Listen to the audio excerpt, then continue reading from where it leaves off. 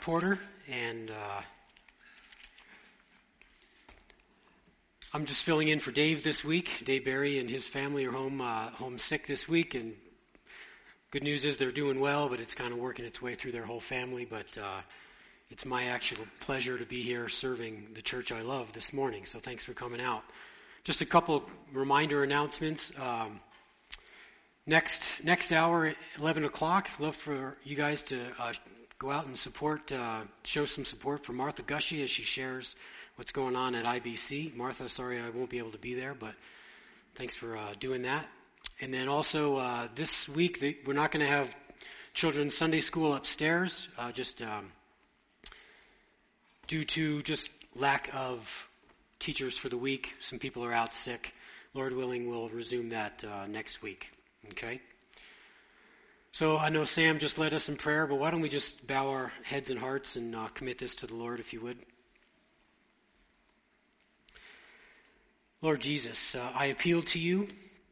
We appeal to you on the basis that you promise that you will grow your church. So Lord Jesus, we ask that you expose to us by the power of the Holy Spirit to use now the hearing of your word to expose to us areas where we need to grow in how we live our lives in this community at FCF. Father, please show us ways that we may not be contributing to the overall health of this church. Father, I ask that you prevent this message from just coming across as a list of to-dos. Rather, let us see, Father, that how we live our lives should reflect and be motivated by the work that was accomplished by you, Jesus Christ, on the cross. Ask that you use this time to the end of giving us a greater reverence, and as Sam prayed, a greater sense of treasuring the gospel of Jesus Christ and all that you have done for us. And we pray this in Jesus' name. Amen. All right, so I chose to teach from the book of Philemon this morning, in part because I rarely hear anyone reference this book. And I feel as though this letter written by Paul has huge implications for how we should live our lives in light of the gospel. And as we said, that hopefully to the end that we treasure the gospel more. So I would actually invite you to turn to Philemon. It's a little book, so if you aim for Hebrews, which is a bigger target, you can go left one book and you'll see it.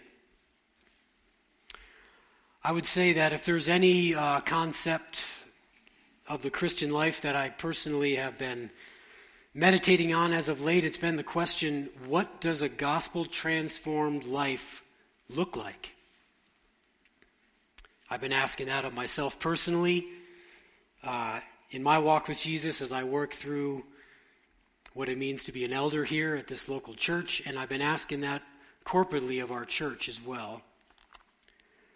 So I do have a goal this morning. I have the goal of challenging all of us, as I've been challenged in the preparation of this message. And my prayer is that the Holy Spirit will bring to our hearts, through the hearing of His word taught, a question. And that question that I'd like to put before us is this: how should the transforming power of the gospel be displayed in our lives, individually and corporately? How should the transforming power of the gospel be displayed in our lives, both individually and corporately? So in understanding that a church is a whole that is composed of the sum of its parts, I think the truths found in Philemon have implications for us as individuals, as well as there being application of this book to our corporate life at FCF. And if you're here as a visitor, it is my prayer that you can take the challenge of today's message back to your church, and that it may impact the way you live out your Christian life in your local gathering. So the majority of our time today is going to consist of observing and interpreting the book in its entirety, all 25 verses. And I'm going to conclude with some questions of application that I hope may be helpful in applying the text to our individual and corporate lives as believers in the Lord Jesus Christ. So in the New Testament, we have 13 books written by the Apostle Paul. While only 4 were written to individuals, that would be 1 Timothy, 2 Timothy, Titus, and this book of Philemon. The other 9 books were written to churches and were meant to address specific needs in those specific churches, as well as the multitudes of generations like us since the writing of the New Testament. So the 9 epistles that were intended to be read in front of the whole congregation, and actually were intended to be circulated throughout the churches. So we have here, though, in the book of Philemon, a very personal letter. It's a letter written by the Apostle Paul to Philemon, who was evidently a wealthy member of the church of Colossae. And we say this because the church apparently met in Philemon's house, as well as the fact that he had at least one slave by the name of Onesimus. And while these letters don't come with timestamps, we're going to date the writing of this letter to be between 60 and 62 A.D., and it's one of what we call the prison epistles. So Paul most likely wrote Ephesians, Philippians, Colossians, and then Philemon during what we refer to as his first Roman imprisonment. So we read in Acts 28 that this is a house arrest situation where the apostles were allowed visitors, where Paul was allowed visitors. And we can contrast this with, for instance, the writing of 2 Timothy, which was Paul's last letter, which obviously occurred after these letters we just referred to, the prison epistles. It was during his final incarceration in Rome. And it's widely accepted that Paul was not released from that before his execution. So since Paul wrote Colossians and Philemon at the same time, and there's a lot of overlap between these 2 books, they both deal with the same church, it would seem natural to see to read both of them at the same time. However, in the interest of time, we're not going to read both of them, but I would encourage you to read Colossians in its entirety soon, actually. So, Paul wrote the book of Philemon as an intimate letter to a dear friend, urging him to forgive his runaway slave Onesimus. And apparently Paul sent the actual letter of Colossians and the actual letter of Philemon in the hands of his protege Timothy and in the hands of the repentant runaway slave Onesimus to be hand-delivered to the church and to be hand-delivered to Philemon. So, let's read Philemon together, starting in verse 1. It reads, Paul, a prisoner for Christ Jesus, and Timothy, our brother, to Philemon, our beloved fellow worker, and Apphia, our sister, and Archippus, our fellow soldier, in the church in your house. Grace to you and peace from God our Father and the Lord Jesus Christ. Verse 4, I thank my God always when I remember you in my prayers, because I hear of your love and of the faith that you have toward the Lord Jesus and for all the saints. And I pray that the sharing of your faith may become effective for the full knowledge of every good thing that is in us for the sake of Christ. For I have derived much joy and comfort from your love, my brother, because the hearts of the saints have been refreshed through you. Verse 8, accordingly, though I am bold enough in Christ to command you to do what is required, yet for love's sake I prefer to appeal to you.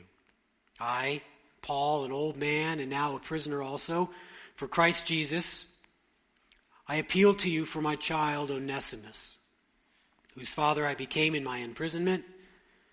Formerly he was useless to you, but now he is indeed useful to you and to me. I am sending him back to you, sending my very heart.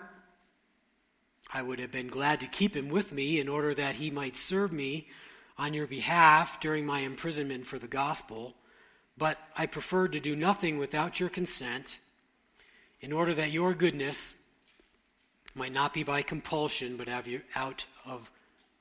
be of your own accord.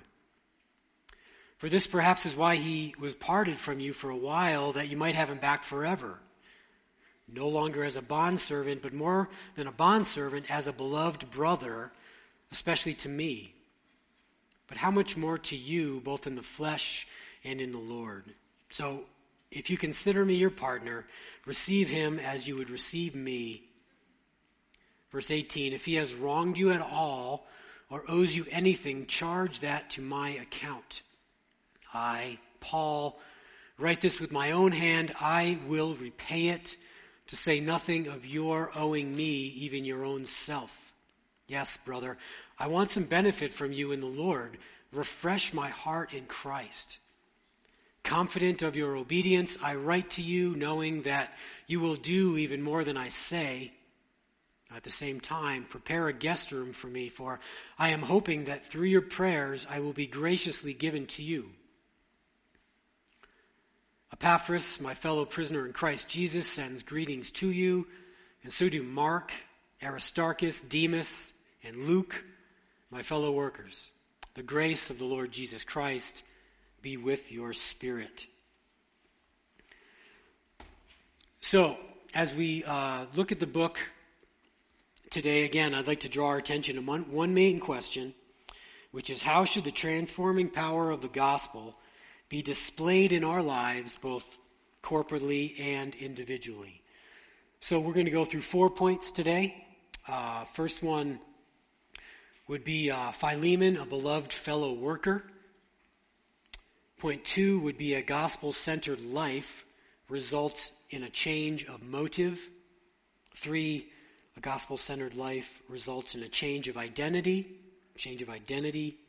And then 4, gospel-centered life results in a change of behavior. Change of motive, change of identity, change of behavior. So in an effort to understand the book better, let's first take a look into the life and character of Philemon, which would be verses 1 through 7. Now, if we were to survey Paul's letters, we would find that there are some relationships that would be described as painful to Paul, such as Alexander the coppersmith, Hymenaeus, Philetus.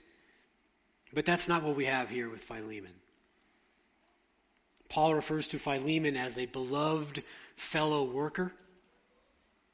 Now, this is a warm relationship pictured here between two brothers in Christ. That letter really doesn't have any explicit doctrinal teachings such as are found in other epistles, like Colossians, which we'll look at, or Romans, for instance. But Paul just assumes that Philemon knows them. So Philemon is a man that is transformed by the gospel and who is living out the gospel in his life in line with Luke 10:27, which says, "You shall love the Lord your God with all your heart and with all your soul, with all your mind, and your neighbor as yourself." That characterizes Philemon.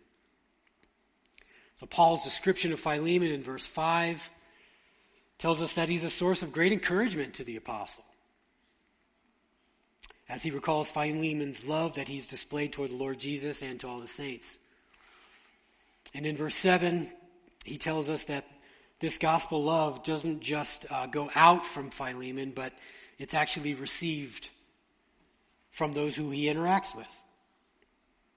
I couldn't think of a better description of anyone, and Lord willing, that would be the description of us. So verse 7 says, "For I have derived much joy and comfort from your love, my brother, because the hearts of the saints have been refreshed through you." Again, that's my prayer for this church. So Philemon was no doubt saved under Paul's bringing to him the gospel, as we see in verse 19. So the reports that Paul has received about this beloved man Philemon just warms Paul's heart. So this is a warm letter from one saint to another that is founded on a mutual relationship with the Lord Jesus Christ, and shows us that Philemon is grounded in gospel love toward others. So as we think of what it means to live a life that is molded and shaped by the gospel of Christ, let's consider three ways that the gospel results in a changed life. The first one being our second point, which is a gospel-centered life results in a change of motive. That would be 8 to 14. Now, if we were to compare some of the opening lines of most of Paul's epistles, we would see that there's a predominant theme of Paul calling attention to his role as an apostle. There is a sense of ascribed glory, or ascribed authority, rather, to this title that almost makes you like sit up straighter in your chair when you hear it. So this recognition of his apostolic authority was required as there were situations where his teaching was called into question by those who sought to undermine his character or his motives or his authority, displayed, for instance, in 1st and 2nd Corinthians, the Church of Corinth, as well as the churches in the region of Galatia. And we also see this authority displayed, again, in, for instance, 1st, 2nd Corinthians, where Paul knows and Paul intends to draw the listeners and the readers' attention to areas of correction that needed to take place in that church. So he needed to preload that with the fact that I am the Apostle Paul, and with my authority I'm telling you and teaching you how to live and how to grow. But here in this letter of Philemon, Paul doesn't even use the word apostle at all. 25 verses, and he doesn't use the word. We don't see Paul flex, so to speak. As a matter of fact, we see Paul refer to himself as a prisoner for Christ Jesus. This displays someone who has had his rights and privileges taken away. It shows a man who is under the authority of another, namely the Lord Jesus Christ. So verses 18 and to 14 are bracketed by Paul's attempt to motivate Philemon to behave in such a way that is consistent with his character. So in verse 8, we read, accordingly, though I am bold enough in Christ to command you to do what is required. And then again down in 14, but I prefer to do nothing without your consent in order that your goodness might not be by compulsion but of your own accord. So Paul here is making an appeal on behalf of Onesimus to Philemon to forgive his runaway slave. And he's not motivating Philemon on the basis of what he's required to do. Rather, he's attempting to motivate him to action on the basis of what the Lord has done for Philemon in Christ. So we learn in this letter that Onesimus ran away from Philemon, and we can assume that he was not a believer at the time he ran away. We can also conclude from verse 18 that he may have ripped some stuff off, may have stolen something from Philemon before he left. So as Onesimus ran from his master, he naturally ran to the place where he could disappear. The big city, right? And in this case, the big city was Rome. And in the providence of God, it doesn't tell us here how, but he ended up running into the Apostle Paul, who was under house arrest, as we said, in Rome. So it's here that Onesimus heard the gospel of Jesus Christ and believed and got saved. This is how Paul can refer to Onesimus as his child in the faith, and how Paul is now his spiritual father. And we know from verse 13 that it would have been Paul's desire to keep Onesimus near him in Rome, as he considered Onesimus as someone who would be useful to the cause of the gospel there. The city, no doubt, had quite a population of slaves, either freed or run away, and perhaps Onesimus, being a slave himself, could have afforded a natural gospel inroads, if you will, to that community. So Paul is showing Philemon how much of a sacrifice Paul is making by sending Onesimus back to his master. And by doing so, he's motivating Philemon to respond to this situation and to forgive Onesimus according to what should be done in line with Christian virtue, but not by compulsion. So, in first century terms, slavery was not like we think of slavery in the West. It should be seen as more of like an employer-employee relationship. Given what we know of Philemon, Onesimus' slavery was probably not a burden. It was actually probably a blessing working for Philemon. But going back to Colossae to hand deliver this message, it could have cost him his life. We need to consider the implications for Philemon here as well. So slave uprisings were not unheard of. If Philemon were to accept Onesimus back without severe punishment to his rebellion, this could send a message to the watching world that would reflect a lack of authority on Philemon's part, and potentially motivate other slaves to do the same as Onesimus did. So when Paul appealed to Philemon to simply forgive Onesimus on account of it being that which a follower of Christ is called to do, we need to understand that that's a tall ask. I'd ask you to turn to Colossians here, if you will.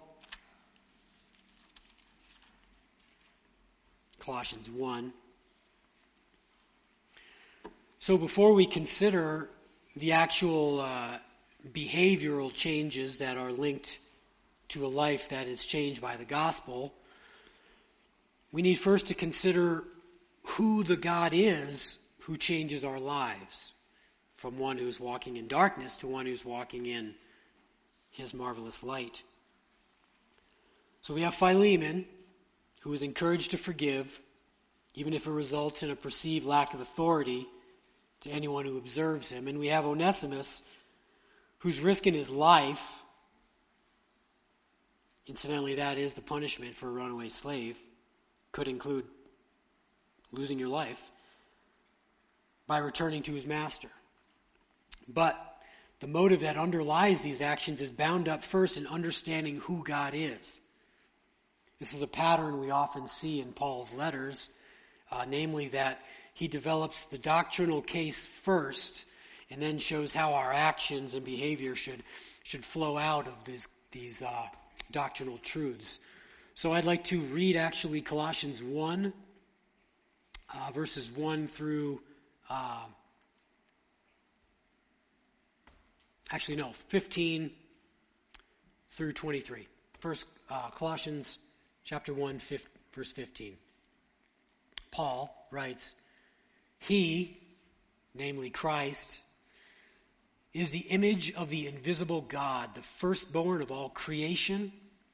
For by him all things were created in heaven and on earth, visible and invisible, whether thrones or dominions or rulers or authorities, all things were created through him and for him. And he is before all things, and in him all things hold together. And he is the head of the body, the church. He is the beginning, the firstborn from the dead, that in everything he might be preeminent. For in him all the fullness of God was pleased to dwell, and through him to reconcile to himself all things, whether on earth or in heaven, making peace by the blood of his cross. And you who were once alienated and hostile in mind, doing evil deeds, he, Christ, has now reconciled in his body of flesh by his death, in order to present you holy and blameless and above reproach before him. If indeed you continue in the faith, stable and steadfast, not shifting from the hope of the gospel that you heard, which has been proclaimed in all creation under heaven, and of which I, Paul, became a minister. So before the Apostle Paul exhorts the readers to action in chapter 3 of Colossians, Paul, you got to go through the gate of chapter 1. Paul is fixing our attention on God himself. God in human flesh, Jesus Christ, who created and controls everything that ever was and ever will be. Jesus Christ is seen as the ultimate sustainer of the universe, sent at the right time to reconcile to God a world tainted and contaminated and affected by sin and death back to himself by his achievement at the cross. And God's word tells us that we too were aliens to God because of our sin, and we're hostile toward God because of our sin, which broke our relationship with God. So Paul is drawing us into the glorious reality that those who trust in Jesus Christ alone to restore a broken relationship have been saved. Not merely for our ultimate benefit, although of course we'll benefit for all eternity from that, but so that we may be presented as perfect and spotless before him to bring joy to the Savior who created us. So in Philemon, in an economy of words, Paul is motivating Philemon, and by extension us, as he has already apparently motivated Onesimus to do, to action. So not by handing down an apostolic authority to-do list, rather he's appealing to Philemon to do what would be consistent with the character of someone who's been saved by grace. So how should the transforming power of the gospel be evident in the life of a believer? A life that is changed by the power of the gospel results in a change of motive. So when Jesus Christ comes into one's life, now there should be a desire to please the one who saved you, as opposed to one's action being driven by compulsion or fear or guilt or duty. Okay, it brings us to point number 3. So a gospel-centered life results in a change of identity. Change of identity in verse 15 to 17.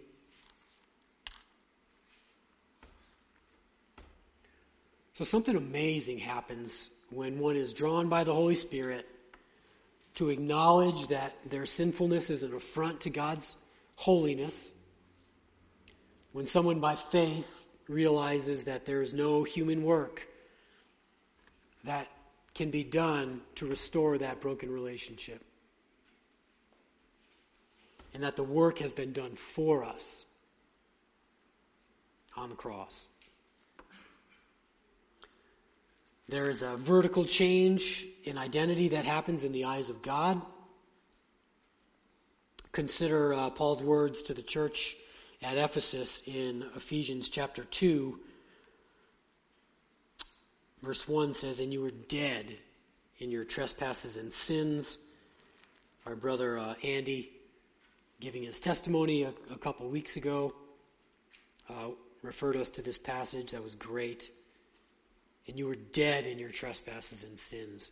And then verse 5, "Even when we were dead in our trespasses, made us alive together with Christ. By grace you've been saved." and raised us up with him and seated us with him in the heavenly places in Christ Jesus.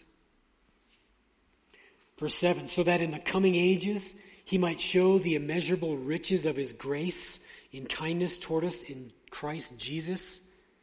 Then down in verse 11, therefore remember that at one time you, Gentiles in the flesh, called the uncircumcision by what is called the circumcision, which is made in the flesh by hands. Remember that you were at that time separated from Christ, alienated from the commonwealth of Israel, and strangers to the covenants of promise, having no hope and without God in the world. But now, amen, in Christ Jesus, you who once were far off have been brought near by the blood of Christ. So then you are no longer strangers and aliens, but you are fellow citizens with the saints and the members of the household of God. So as we've said already, by God's providence, Onesimus ran into the imprisoned Paul, and upon hearing the good news of salvation in Christ, God in his goodness caused him to believe, and he got saved. Incidentally, that's the pattern for all of us, anyone here who are walking with Christ as Christians. God did the work. And like Onesimus, there occurred a change of identity. In God's eyes, the Christian is no longer characterized by his or her sin. Rather, the perfection and righteousness of Jesus Christ is imputed or credited to the believer. So now God sees our guilt as covered,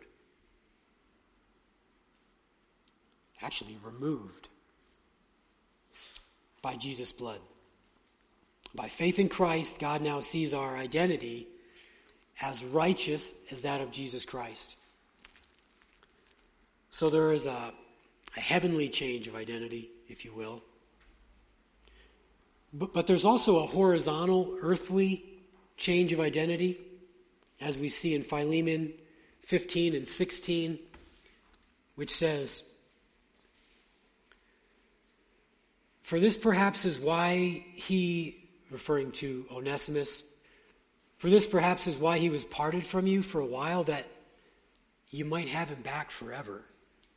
No longer as a bondservant, but more than a bondservant, as a beloved brother, especially to me, but now how much more to you, both in the flesh and in the Lord.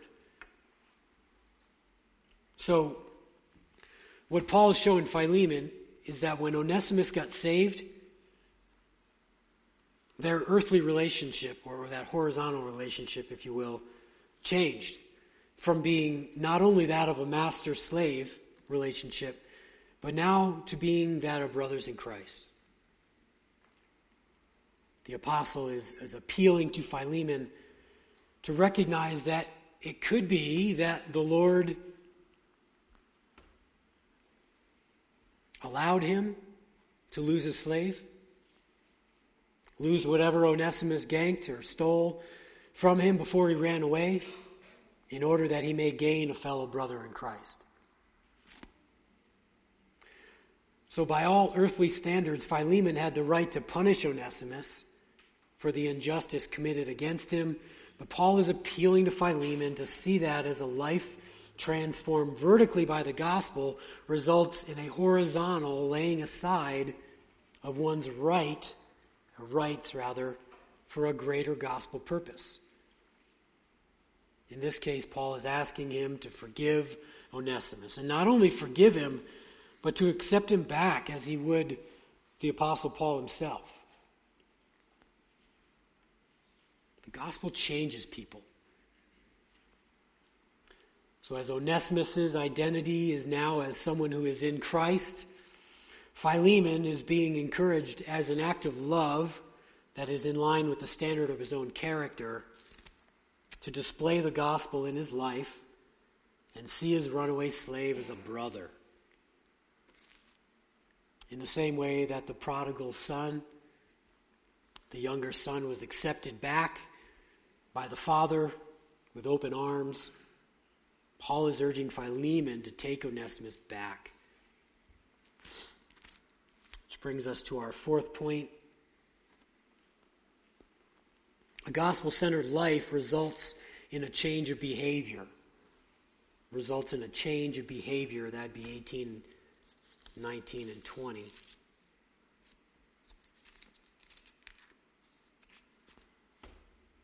As recipients of gospel grace, we must recognize our own sins.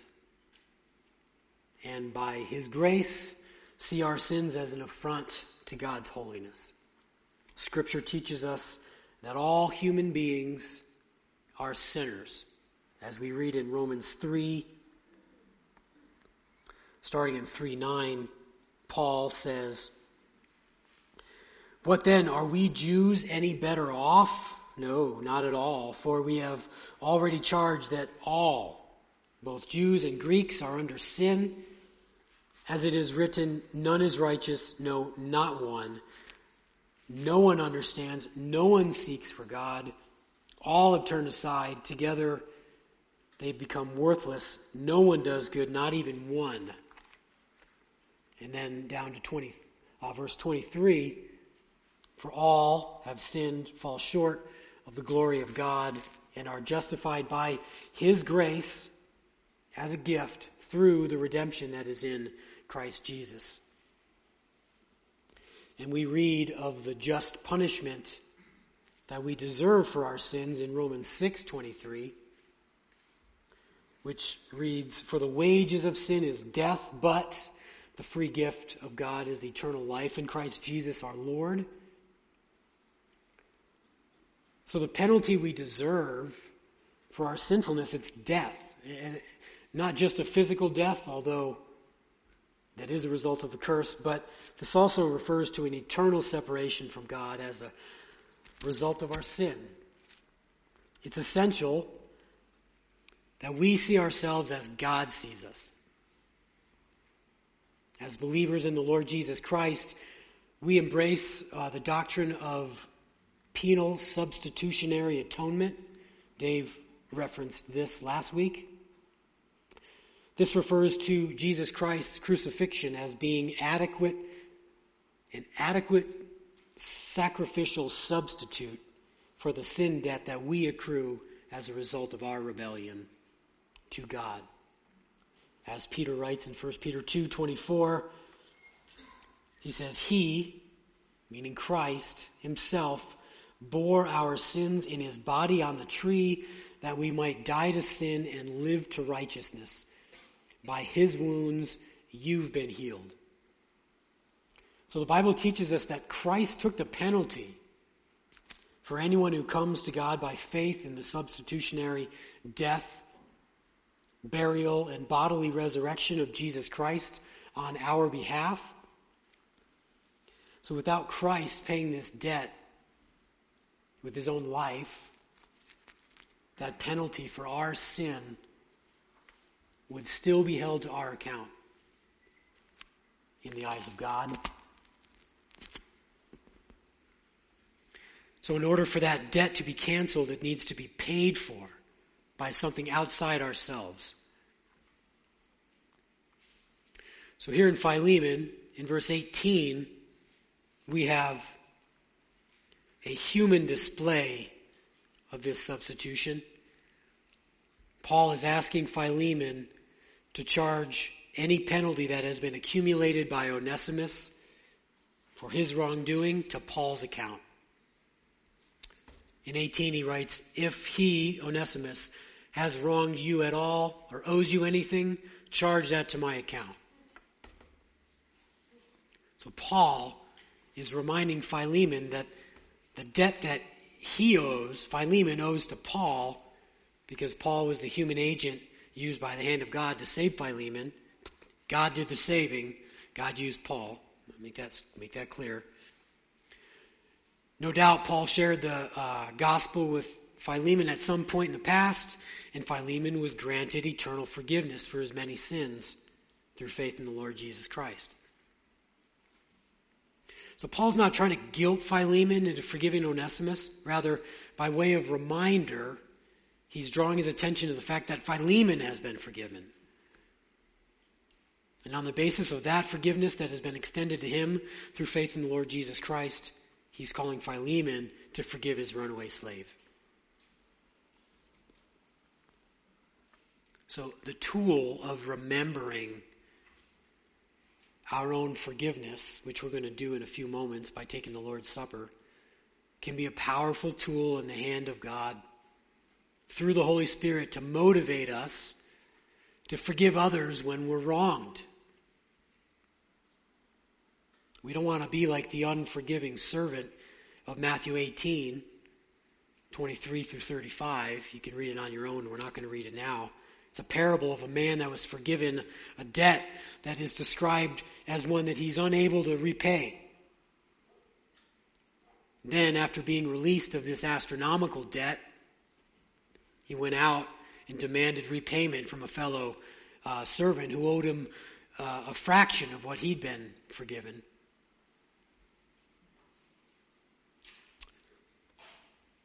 I'd ask you to turn back to Colossians, if you would. Colossians chapter 3.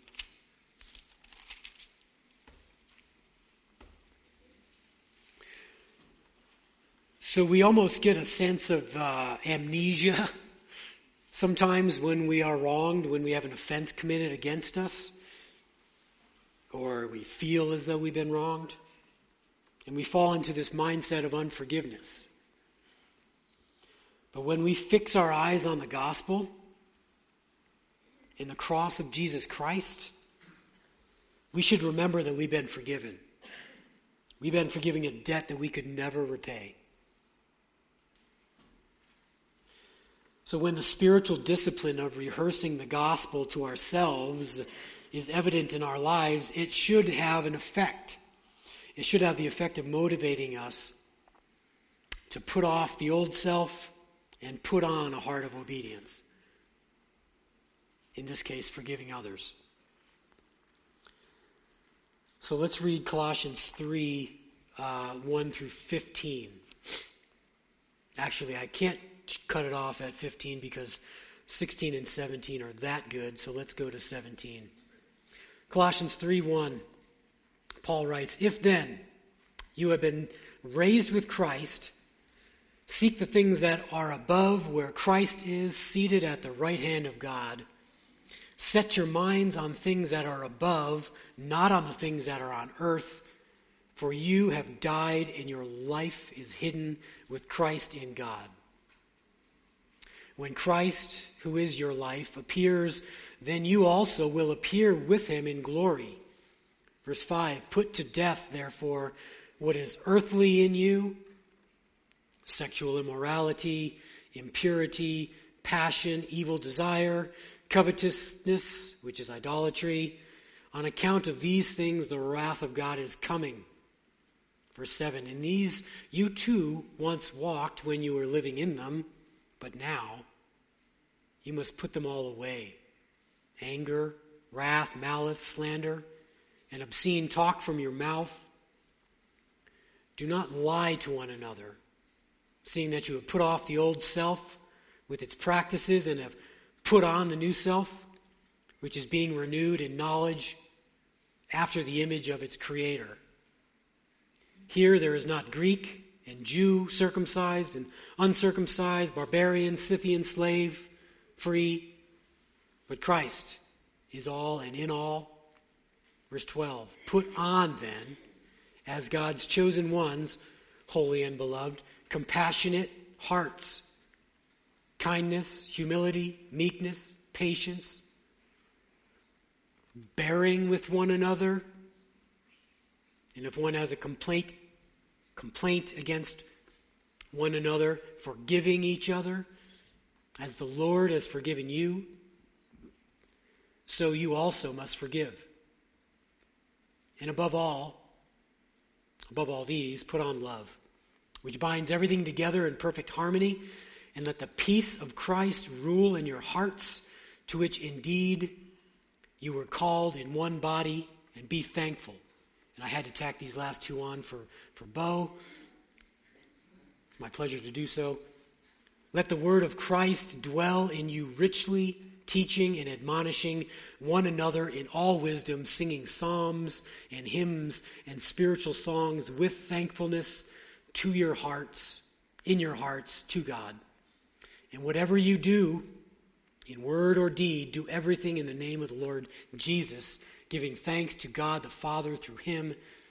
Amen. So again, we see this vertical change that happens as a result of the transforming work of the gospel in one's life. That results in a horizontal change in how we relate to one another, or it should. So in Philemon, verse 20, we read how Philemon, forgiving Onesimus, would not only be a blessing to those two men, but it would bring joy to the Apostle Paul. So we live our Christian lives in community. Or we should anyway. When we are obedient to Scripture, in this case resisting the sin of unforgiveness and displaying a heart that is eager to forgive, we bring joy to the onlooker. When I am made aware of someone's obedience to Scripture, it just warms my heart. And it serves to encourage me to go out and do the same. So we need to realize that if we're to override the fleshly tendencies in our lives, in this case obediently forgiving someone who has wronged us, that needs to be a work of the Holy Spirit. Those who are transformed by the gospel of Jesus Christ have new motives, new identities, resulting in transformed behavior. All housed within a body, and here's the problem, that has indwelling sin remaining. This reality of a Colossians 3, put off the old and put on Christ, changed life, it's ironically fueled by something outside ourselves that has been given to us when we place our faith in Jesus Christ, namely the Holy Spirit. May I suggest that we be a people who pray specifically to God to override our sinful flesh and through acts of obedience find joy for ourselves as well as our obedience being a source of joy for one another in pleasing our Savior. Now, we also must remember that gospel forgiveness involves action not only on the part of the one who forgives, but also the one to whom forgiveness needs to be extended. Now, I know the name of this book is Philemon, but there's another hero in this story, and that's Onesimus. Here's a runaway slave, stole from his master, and is now displaying the humility to return to Philemon and hand deliver a letter from the Apostle Paul urging Philemon to forgive him. So as we live out our lives in gospel community, we're going to find ourselves often in either one of those two positions. The one who needs to forgive, or being in the position of the one who needs to seek forgiveness. And both require gospel-centered humility. So we have in this short letter a story. Two guys who've been transformed by the redeeming power of the gospel. And we also have a challenge to us here this morning to apply the truths portrayed in this short letter in our lives individually and corporately. One of these men displayed repentance for his sins by returning and facing the potential consequence of his sinful actions and sought forgiveness. And the other man is reminded of how someone who's remembering the forgiveness given to him by the gospel should respond to the offense committed against him. Now, Philemon's response to Onesimus' bravery and humility is not recorded in Scripture, so we can't say this with 100% confidence, but I have no doubt he responded in a godly way. Paul writes in verse 21, Philemon's forgiving Onesimus would have been consistent with the character that he's already displayed. And as if the reminder that Paul gives Philemon of the unpayable debt that was forgiven him was not motivation enough, Paul asks Philemon to prepare a room for him. So Paul hopes to visit his house sometime in the future. We don't know if this happened or not. This was not Paul's final imprisonment, so it could have happened.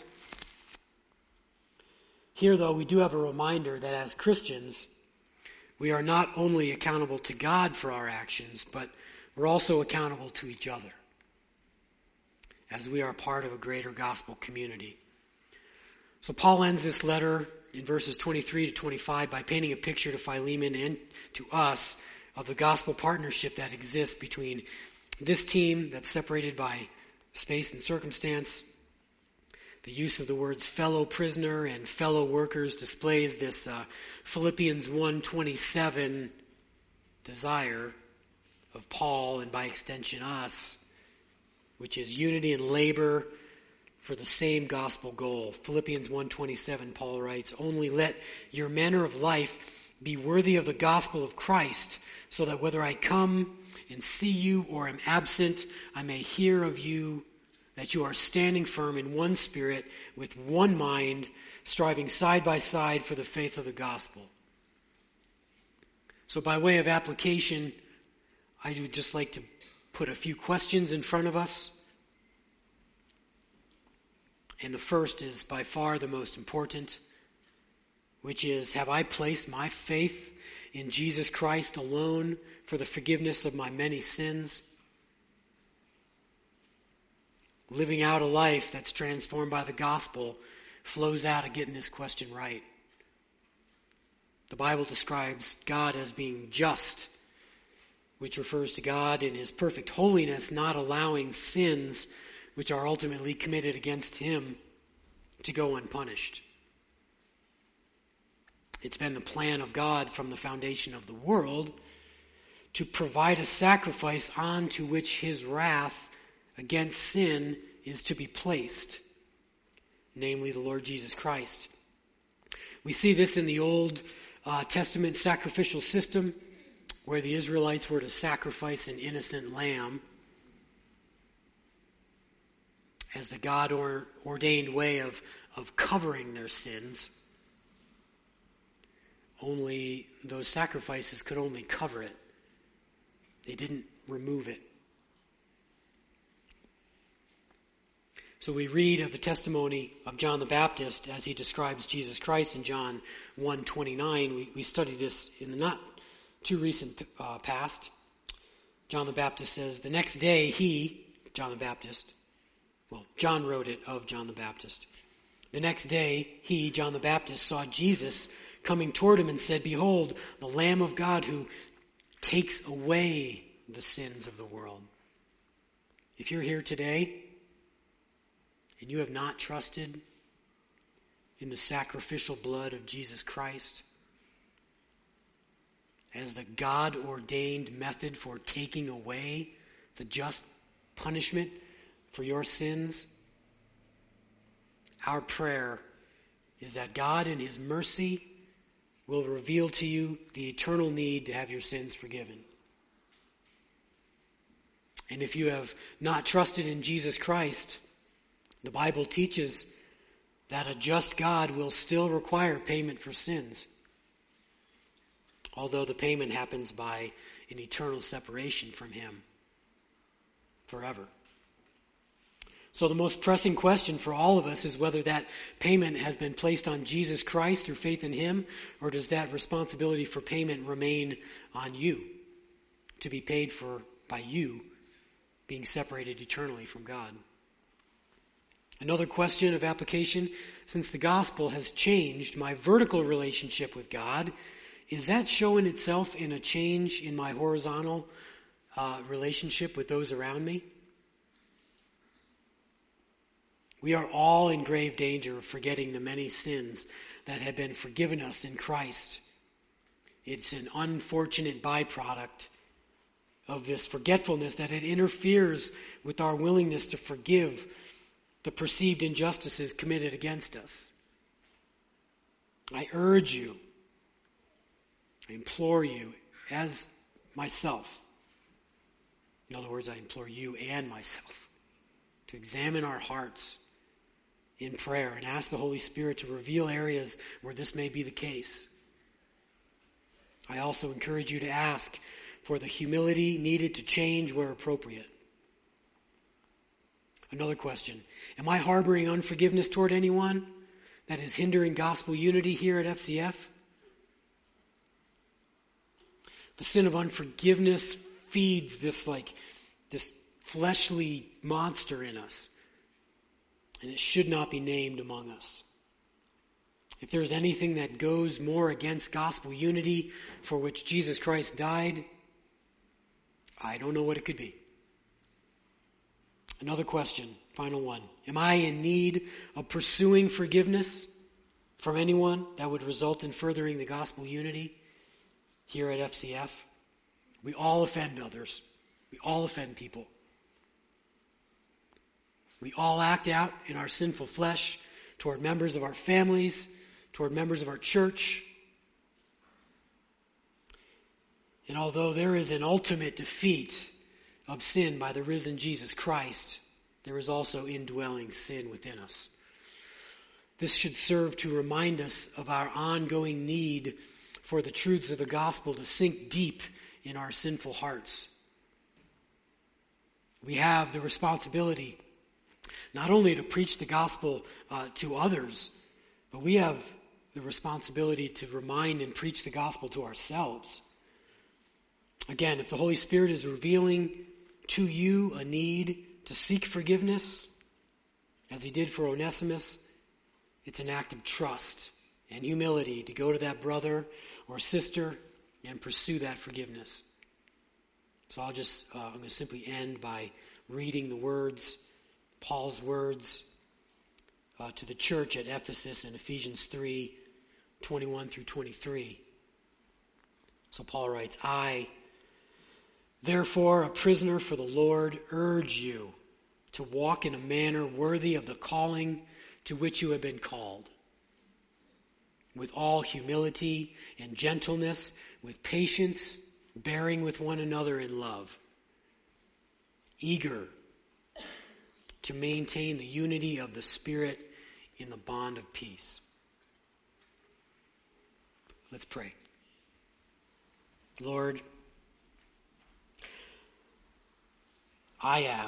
we ask that you make us treasure the gospel of Jesus Christ above all else. When we are tempted to react to others in ways that reflect that we are forgetting how we have been forgiven of our many sins, I pray that you break into our sinful hearts, please, and remind us of what you've done for us. Please give us eyes to see by your Holy Spirit where we may need to grow in regard to the way we are living out our Christian lives in this church. And even today I ask that you may give us the courage, like Onesimus, to pursue reconciliation, and the Christian character, like Philemon, to be willing to forgive on the basis of what you've done for us on our behalf at the cross. And we pray this in Jesus' name. Amen. We're just going to take a few moments